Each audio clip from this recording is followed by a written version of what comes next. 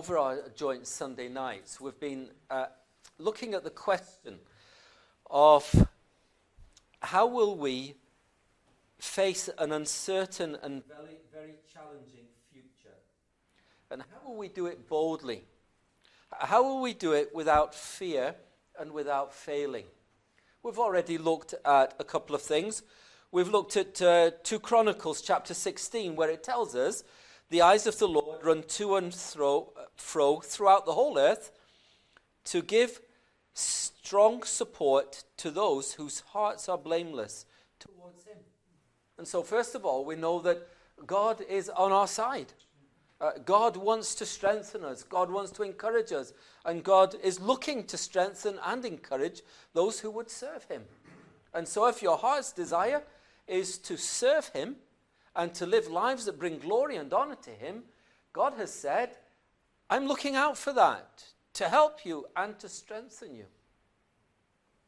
We also saw that the God we have is a God of love. God loves us.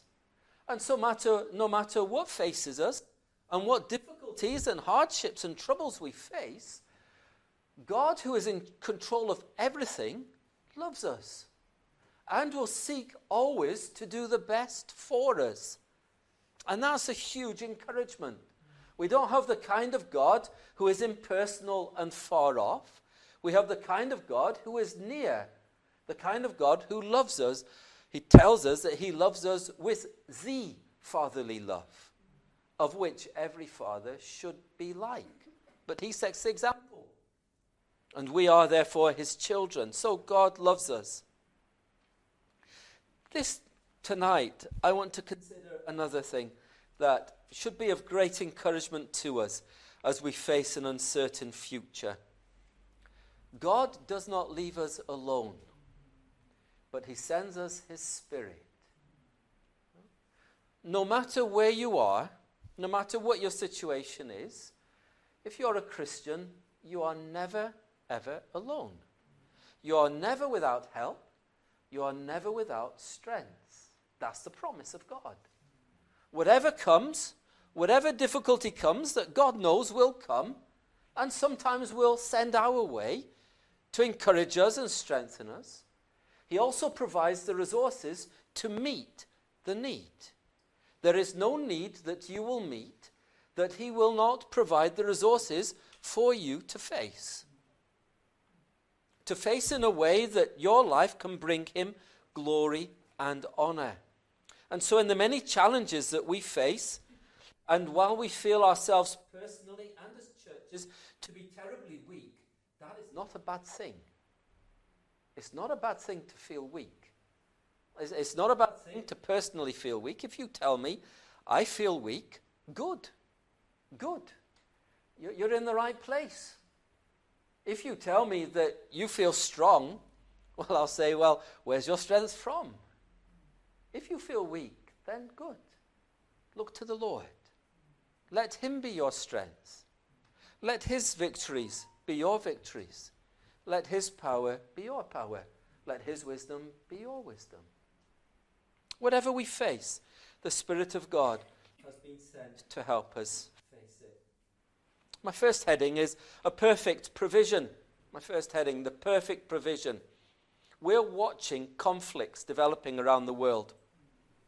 We hear news of natural and man-made disasters.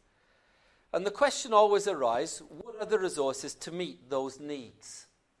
This last few weeks, we see the need for military strength. This last few weeks, with a number of earthquakes taking place that have kind of gone below the radar of the news, and a number of disasters that have taken place in the world. Again, the resources are the question. What are the resources that are needed to meet the need? And in the political world, we're looking at our politicians, and it's not very encouraging, is it? We're looking at our politicians and we're thinking, what do they have? What resources do they have of wisdom and understanding and planning and the ability to negotiate and navigate a complex world? And we're looking and we're praying, well, Lord, as we prayed this evening, give our leaders the wisdom that they need, the resources that they need. But then here's the Christian. The question arises for citizens of Christ's kingdom. What resources do you have to face the challenges of your day? We have been set here for such a day as this. In many ways, I would love to have lived in a different time. I think I'd like to have lived in I did live in the 1970s. I'd like to have been older in the 1970s, I think, maybe. I wouldn't want to go too much earlier because you've got the Second and the First World War, and then before that you've got the Crimean and Boer Wars. I'm not too keen on dying in battle, but I don't live then. I live today, and I have to wrestle with today's problems. You know, I look back with rose-colored glasses to the day when there were no mobile phones. I go, oh, those were happy days, weren't they? And there was no computers. Yeah, happy days. And there was only 3 channels or sometimes 2 channels on the TV. But I don't live in those days anymore. I need God's resources for today. You need God's resources for today, for what we face today. Jesus tells his disciples in chapter 15 of John that he's going to send a helper. And he's going to come from the Father, the Spirit of truth, who comes from the Father. Jesus Christ is going to tell us that he also comes from Jesus Christ. He's also sent from Jesus Christ. But this is what their duties are that they need help with. Verse 27. You also will bear witness, because you have been with me from the beginning. The challenge that the Christians face, that we face, is how do we bear witness to Jesus Christ today in our world? With all its complexities, with good complexities and bad complexities, with opportunities and antagonisms, because they're all there. We tend to look at the antagonisms rather than the opportunities, but with all of them there, as a Christian, how do I stand? We're told here that there is a very real danger that you will fall. Chapter 16, verse 1. Jesus says, I'm pre-warning you, and I'm telling you things so that you will not fall away. He only says that because there is a danger that we will fall away, doesn't he? You know, if you say to someone, don't fall, that you obviously think that there's a danger they're going to fall, don't you? You know, when it's icy, you'll see someone and you go, oh, avoid this spot, watch out. Or if you're on a path and it becomes uneven, you say, watch out, here's a path. Here, don't fall, because there's a danger that they'll fall. You don't warn people to fall on straight, flat paths, do you?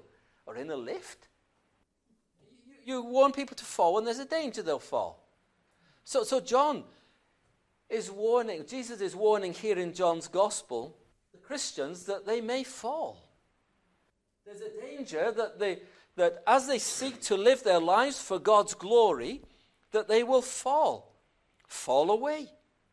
Now, why will they fall away? And in what way will they fall away? In the area of bearing witness and of being evangelists and bearing witness, there will be a very real temptation to keep quiet, to not stand and not be faithful, but to keep quiet. And in that way, to fall away from what they were called to do. It's a very real temptation. We have all faced it, and we have all fallen, if we're Christians.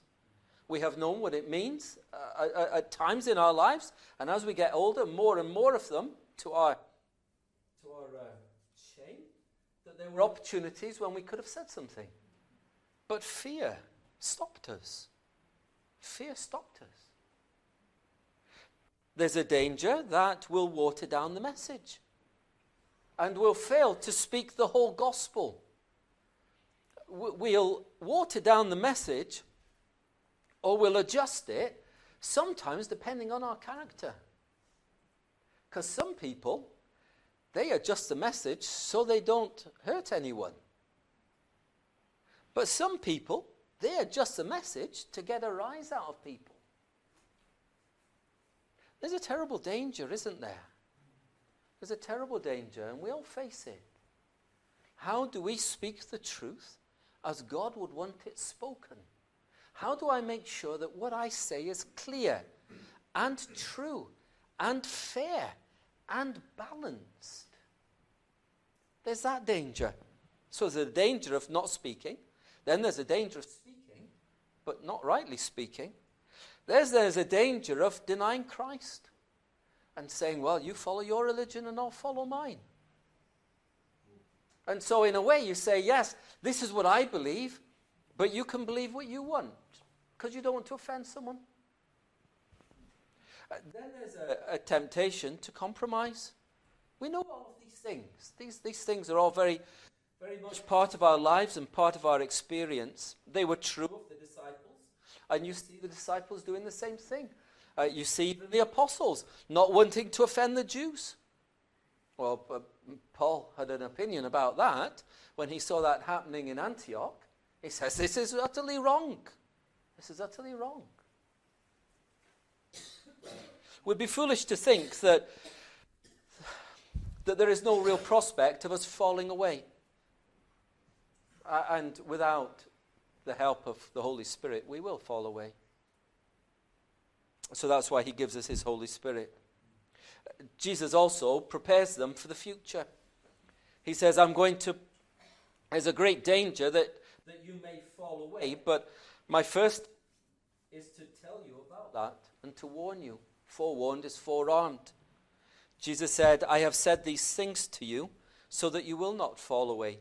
He's telling us things to encourage us, to build us up, so that we remind each other, so that we don't fall away. We all have short memories.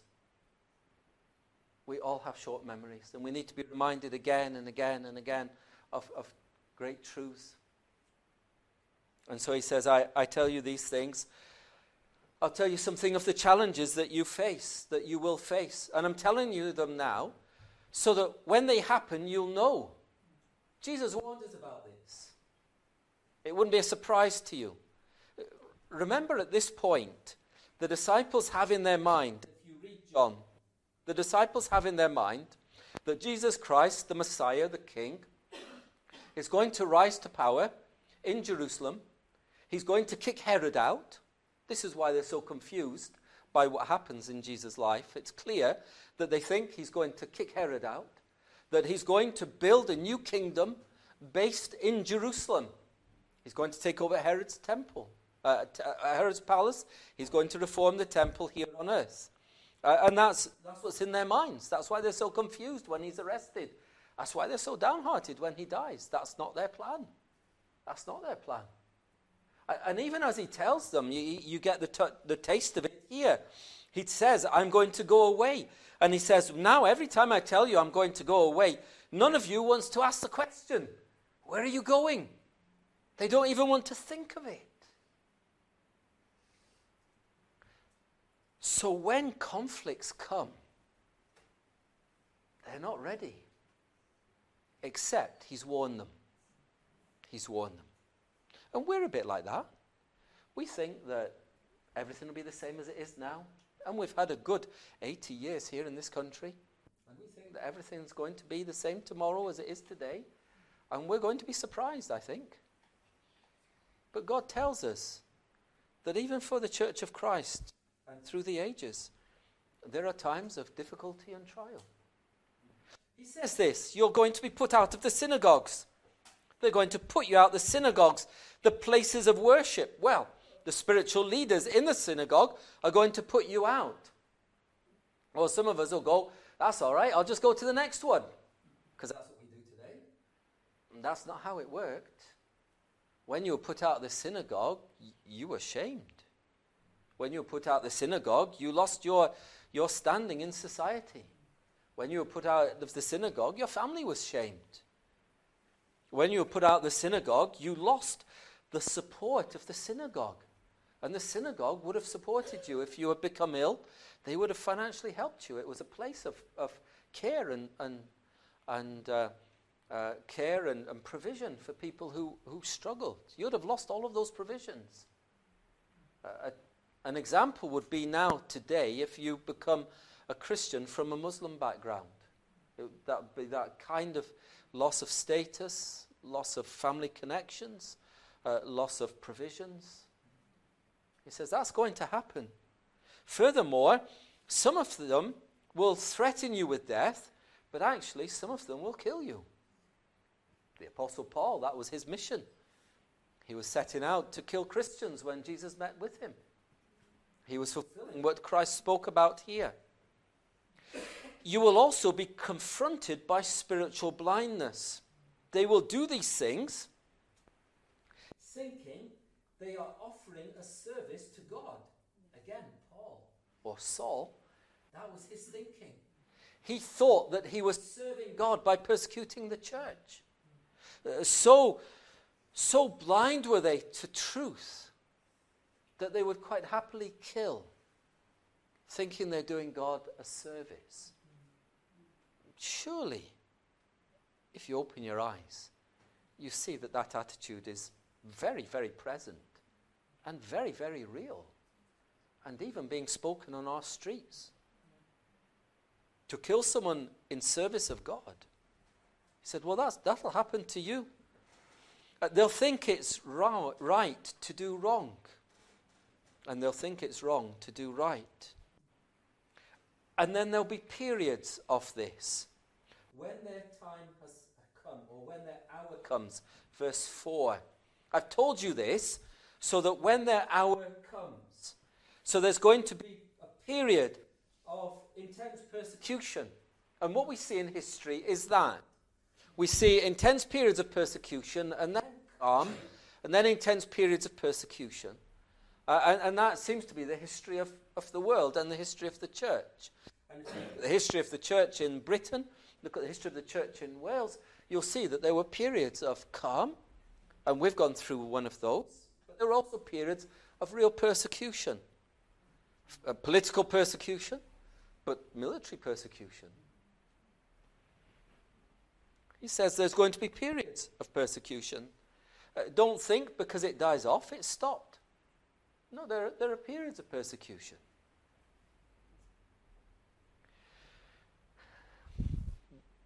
Then there will also be confusion in your own mind. And this is where he says, let not your hearts, your sorrow has filled your heart. You don't understand what I'm doing. He says that to the apostles, but I think he often says that to us. You know the things you expected God to do. When you became a Christian, you had expectations of what God would do in your life. When you came to a church, or when you took on church leadership, you had expectations of what God would do in the church or in your life. When you went on the mission field, you had expectations of what God would do. There were expectations, and you still have them. Expectations of what God will do. Sometimes he does, sometimes he doesn't. What do you do with the times he doesn't do what you expect? I went to college with a young man, and he did his 3-year, he did his degree, Pete Morgan, and he came back to Wales. He was going to go to Peru as a missionary. Very capable young man, very, very capable young, good rugby player as well, but that's an aside, and a climber. He loved climbing. And he came down to Wales for his graduation service, and they went, I think it was Simmons Yacht, climbing on Simmons Yacht, and his harness broke and he died. Oh, how do you explain that? You know, that's not what we expected God to do. That's not what we expected God to do. There'll be times when God will do things and you'll be at a loss. Why has he done that? Remember, he loves you. You go back. Remember, he loves you. Remember, he's doing the best for you and for his glory. His love is not greater than your love, and his wisdom is not greater than your wisdom. So there are things that are going to happen in your life that you'll struggle with. Why didn't God do what I expected them to do? And then for the disciples, and even for us now, then there's Jesus Christ himself. A man of sorrow, killed as a criminal. not a very glorious savour, is it? And how do we work with that? How do we wrestle that? How do we think those things through? How do we describe the deep glory that was happening against the background of surface shame? If you meet a Muslim, he will tell you that Christ died a shameful death as a shameful person. The people who were under his cross, the religious leaders said, well, where's God saving you now? Yeah? Why hasn't he saved you yet? How do we deal with those things? There is for us, as with the disciples, all kinds of challenges that we have to face. But Jesus says, it's to my advantage I go away, and I will send a helper who is perfect for your needs. That's the point. He is perfect for your needs. And as you face all these challenges, like the original apostles, we face the same challenges. There is one who is sent, who is perfect. My second point, the powerful witness. The powerful witness. With the departure of Jesus Christ, first to the apostles and then all Christians, we were called to bear witness. We're called to bear witness to Jesus Christ amongst those whom we live, those who we speak to, those who we work. And the question is, what strength do we have? The apostles were told, and the Christians afterwards, you will be my witnesses in Jerusalem, in all Judea, in Samaria, and to the ends of the earth, including Llanelli, which really would have been the ends of the earth, wouldn't it? You know, I mean, in Jesus' day, a little town in Wales really was the ends of the earth. We're there. That's us. That's us. Witnesses there at the ends of the earth. And as we consider the Holy Spirit's work, we must remember he works in and through believers. Jesus did not say, I'm going to send my Holy Spirit to take your place. Though that would have been nice, wouldn't it? That would have been nice. He doesn't say that. I always think, I've thought about it a few times. When I became a Christian, wouldn't it have been nice at that moment to have died? No? Because I'm going to heaven, aren't I? Yeah? I'm going to heaven. But God left me here. God left me here to grow up. God left me here to struggle through life. God left me here to get older, you know, and some of you to get old. God left me here. Why did God leave me here? Because he wanted to use me, like he wants to use you. Because he wanted to use us to speak about him, to be his representatives here on earth, to be his mouthpiece and his ear, and to be his arms. Whatever you did in my name, whatever you do in my name. God wants us to be witnesses in this world. He wants us to speak his word. He wants us to follow his commands. He wants us to love who he loves in the way that he loves them. He wants us to be his body here on earth. Jesus Christ has gone. Jesus said, it's better that I go, and I'll send you the Holy Spirit. Wouldn't it have been nice if he had left Jesus on earth? But he didn't. He's left us here on earth. He's left us to be his witnesses. Imperfect though we are to be his witnesses. To tell other people about Jesus Christ. To tell of his saving faithfulness. To tell of his love and his mercy. To tell of his judgment. To tell of his grace. He left us here. You may be wondering why you're still here. Because you still have something to do. He still has work for you to do. Right up to the very end, he still has work for you to do. Till your dying breath, he still has work for you to do. He still has love for you to show and care for you to express. As long as you live on this earth, you represent Jesus Christ. What a remarkable thing. What a remarkable thing that God has given us to do. What a privilege. You know, what an honor to represent him, to show his goodness, to speak of his grace, to love as he loved, but also to hate as he hated, to despise sin and love the sinner, to pray, to praise, to worship. God has left us here on earth to do those things. He did not take us to heaven straight away. He could have done. But he said, I want you to stay. The Holy Spirit, when he comes, he will strengthen us. But he will do something more. The Holy Spirit, we're told here, the powerful witness, will convict the world concerning sin, righteousness, and judgment. Now, I mentioned my previous point so that when I come to this point, you understand what I mean. Concerning the Holy Spirit, what does he do? The Holy Spirit says, in regard to sin, because this world does not believe, he says, look at the Christian. Look at the Christian. Look at those who live the life that Christ wants them to live. You know, by your life, the Holy Spirit convicts of sin.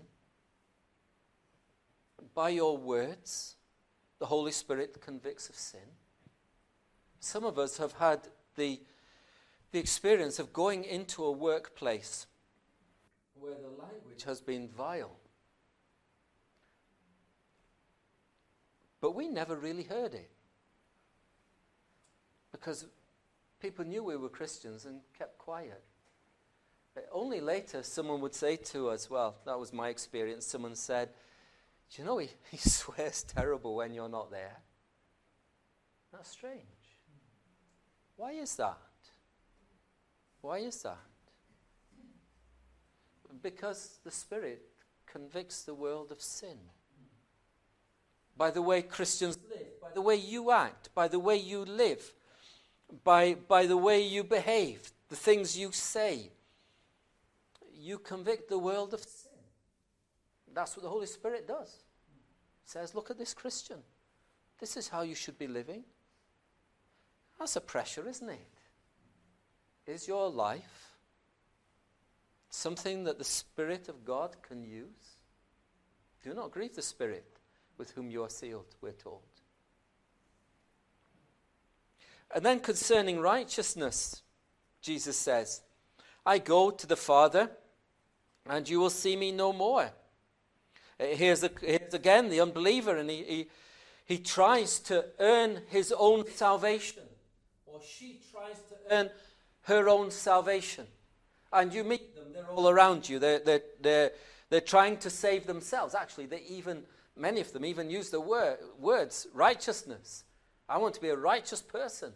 And they're trying to earn their salvation. They're trying to gain their salvation. They're at times trying to pay penance. Maybe they're religious, maybe they're not. But as you meet people, this is what you'll see. When you speak to them, they'll say, I'm not a bad person. I do my best. I try hard. I give to the poor. What are they doing? Trying to earn their salvation.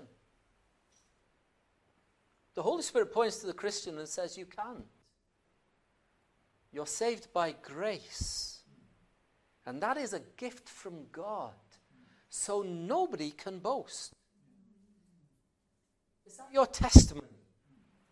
When someone says, you live a wonderful life, what's your testimony? Only because of what God has done in me. Only because of what God has done in me. If God had left me alone, I'd be worse than you. Is that not your testimony? That's the testimony that the Spirit uses. I'm not what I was. Not because I have any strength in me, but because of what Christ did in me. And what he did in me, he can do in you. That's what the Holy Spirit does. He takes those testimonies. When you speak and when you act, do you give praise to God for the change he's made in your life? Do you give praise to God for the way he upholds you and sustains you? It's not I, but Christ in me. There's a lovely song. We've sung it a number of times. I think there's a new version that's come out recently.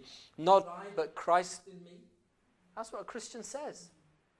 And the Holy Spirit takes that and he convicts people. You cannot save yourself.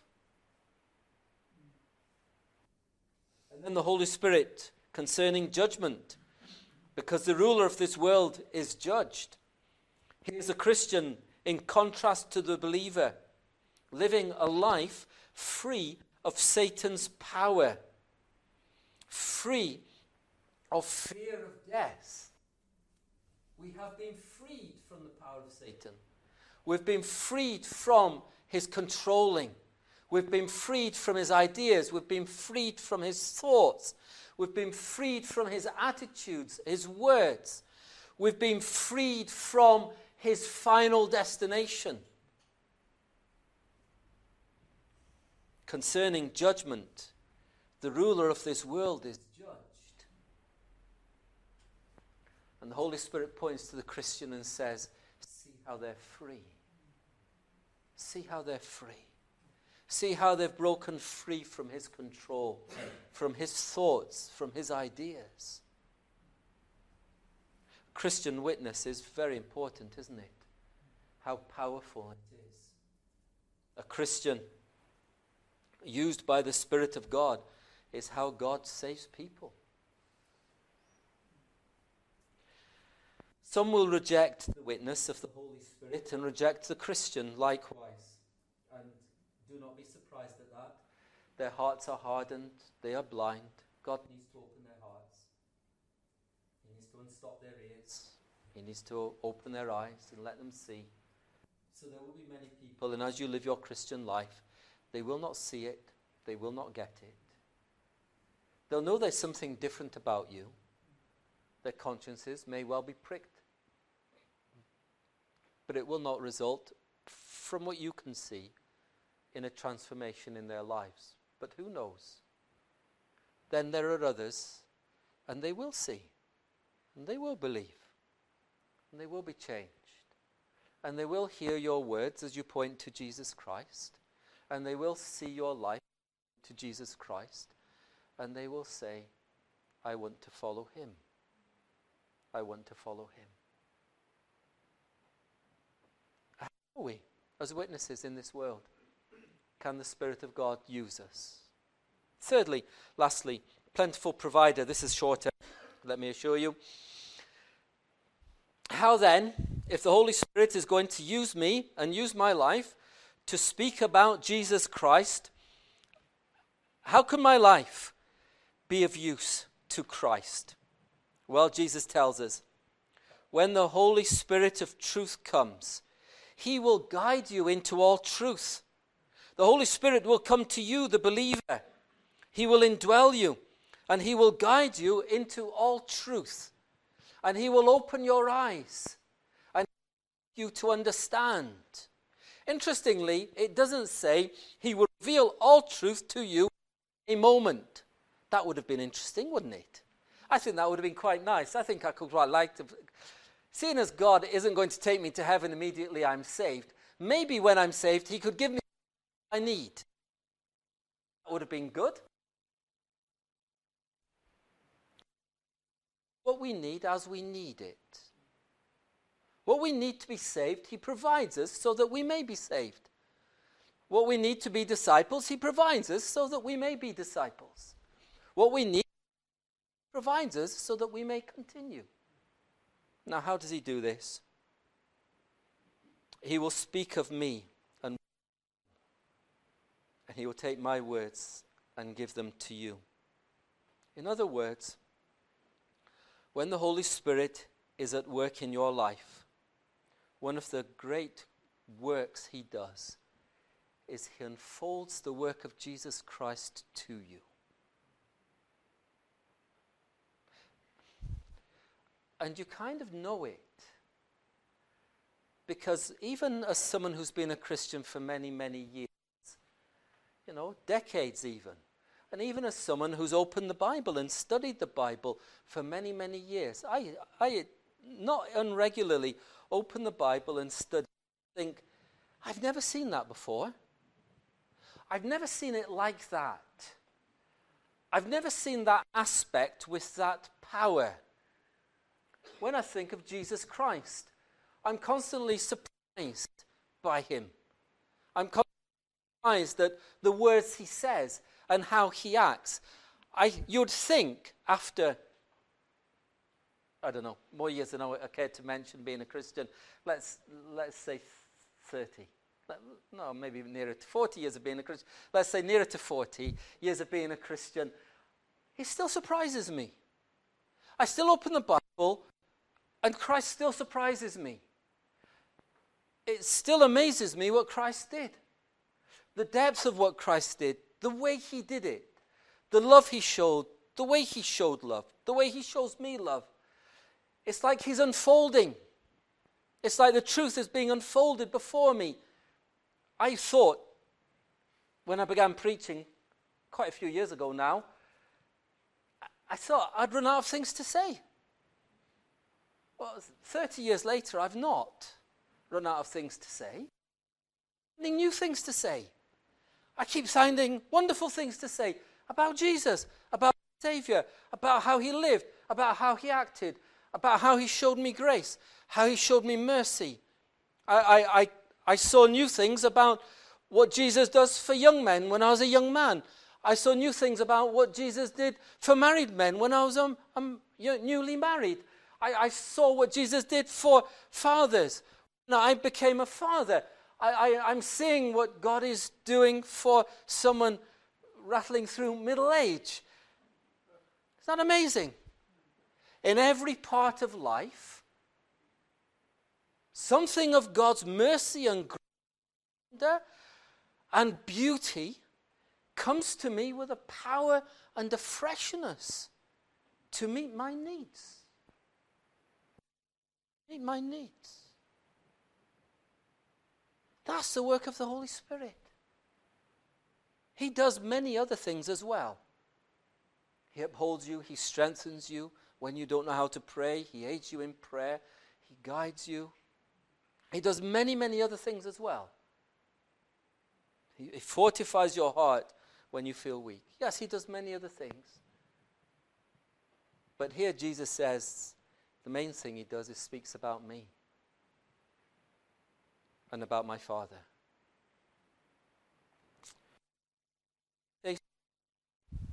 How will I face a very confusing, uncertain world? How will I keep my mind with the right thoughts and my soul with the right desires and my life with the right actions? How will I do that? Well, not in my own strength. That's the point. That's the point Jesus is making.